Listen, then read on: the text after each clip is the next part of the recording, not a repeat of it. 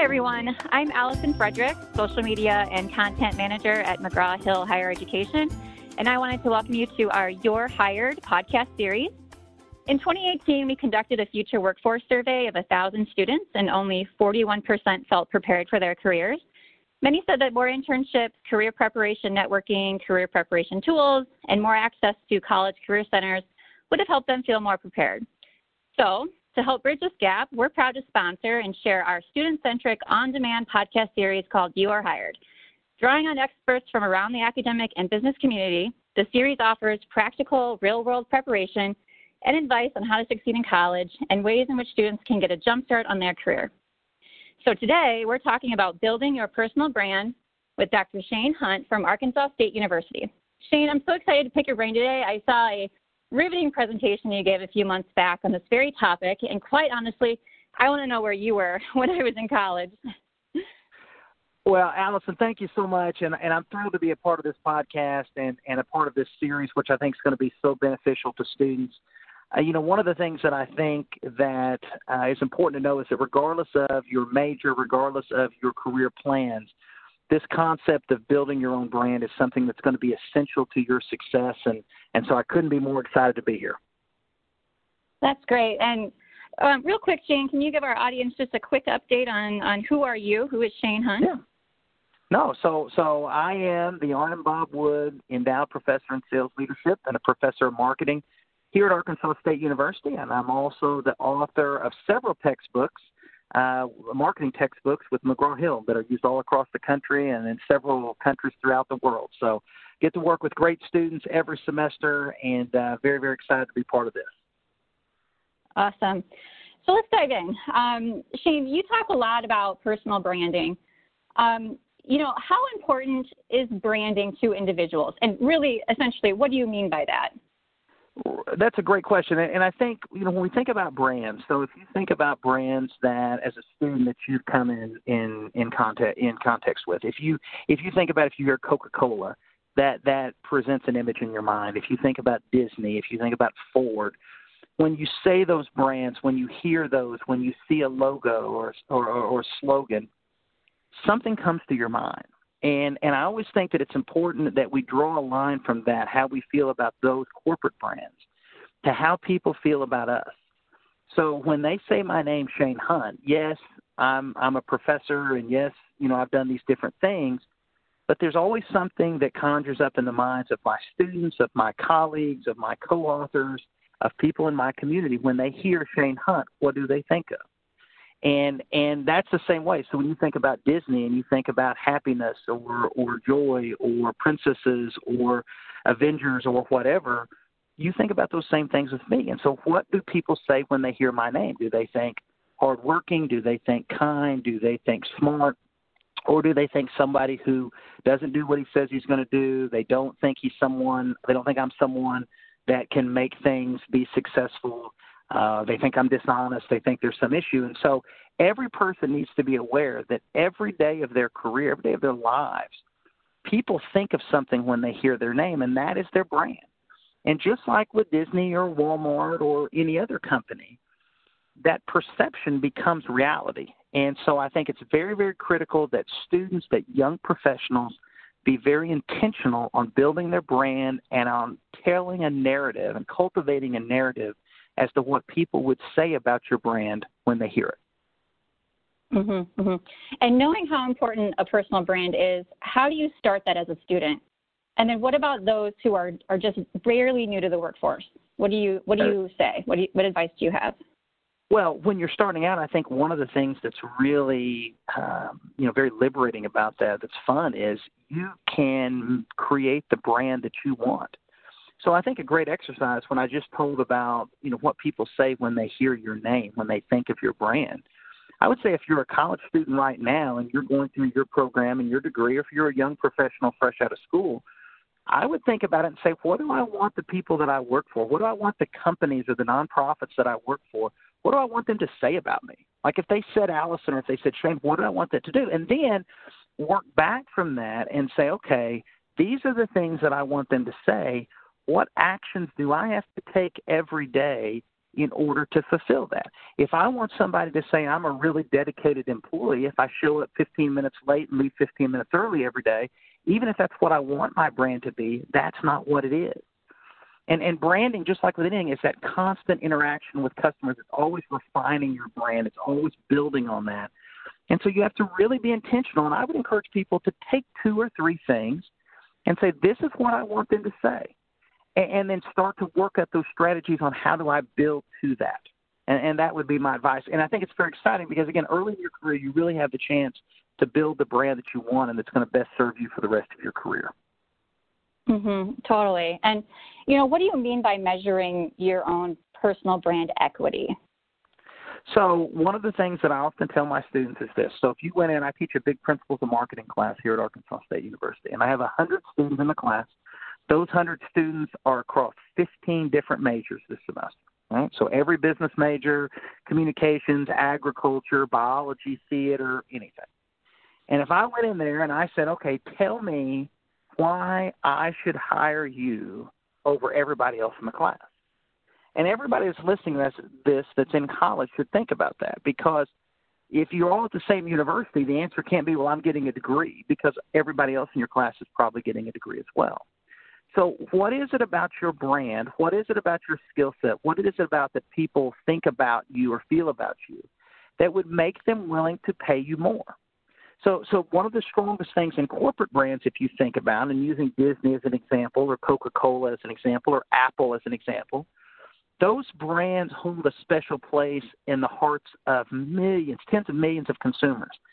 And because of that, people are willing not only to keep buying it, but they're willing to pay more. So they're willing to pay more for an iPhone because they have a belief in what Apple does and the product quality, in the experiences they've had with it throughout their lives.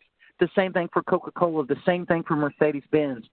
And so when you go through that, if you build a brand that people believe that you, Allison, or me, Shane, is higher quality, is better, is more dedicated, is more effective in getting things done, then we've developed a brand that people are not only going to respect, but more importantly, more pragmatically, we've developed a brand that people are going to pay more for. And so I think as students are beginning their careers, young professionals are early in their career, you've really got to think about it. What is it about your brand that would make a company give you a 20% raise or a 30% raise, or a different company to double your salary? There has to be real things that are there, and so much of that is tied back to your brand and what people think. And I would extend it to this, Allison. For the students that are listening, your resume is incredibly important for helping you get your first job out of college. But quite honestly, if you're doing the right things at building your brand, most of your jobs and most of your promotions after you graduate college, after you get that first job, should be more tied to your brand and someone saying positive things about your name than it is about you going out and sending out your resume to places. And I think people that do a good job developing their brands have seen that part of the success. Yeah, you know, we start to see that too with products, right? With what our friends say about products, what recommendations say, rather than what the product itself has to say, right? We start looking at Absolutely. This equity, right? And you wouldn't go through Amazon and buy something on Amazon without reading the reviews, right? I don't know anybody who would do that, right? Yep. So why not use that for ourselves? So what advice for students do you have for building different brands based on different types of job interviews? So there's all kinds of fields that students can get into, right? Or if people are looking to switch careers. So what advice do you have for kind of altering that type for various different career paths? That's a great question. I would say that the first thing that I would say in building your brand, regardless of your career, regardless of what field you want to work in, I would say that brands come down to relationships, right? So somebody that has a great feeling about Delta Airlines or has a great feeling about Six Flags or whatever, it's typically from personal experiences, relationships they have with the bank. Think about banks. Banks are very similar in the products that they offer, but it's that brand that I like my bank, or I've heard great things about this bank. So it all comes back to relationships. And I would always say, you know, to encourage students to make their brand as strong as possible in every relationship they come in contact with people in their groups in college classes, with their professors, with their coworkers, with friends and family and people that they come in contact with, because all of those things can help in ways that are difficult sometimes to see when you're just starting out in your career. So I would say to maximize the quality and the value of any relationship that you're in. And the other thing that I would say is to think about what things with your brand. So again, going back to those three things, let's say that a student wanted to work for a nonprofit, and I have a number of my students who work for nonprofits like St. Jude or the United Way or nonprofits like that. One of the things that I've encouraged them to do is ask people that they're potentially interviewing with, ask people that are leaders in those organizations. I serve on the board of several nonprofits in my community. Ask leaders in those organizations what things they're most looking for, right? What things for their best employees, for their best new hires, what words would you say what words would you associate with those people's brands, and then see how that matches with yours.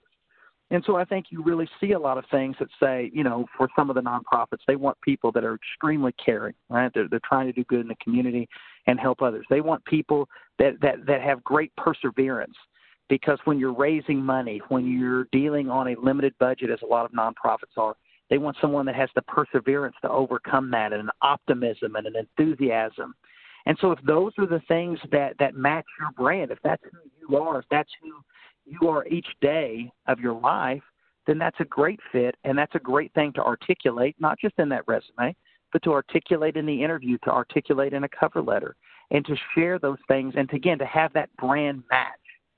So one of the things that I would always say was the same thing with companies. If you are selling a premium product, you need to have features of that product, whether that's a car or a restaurant or whatever.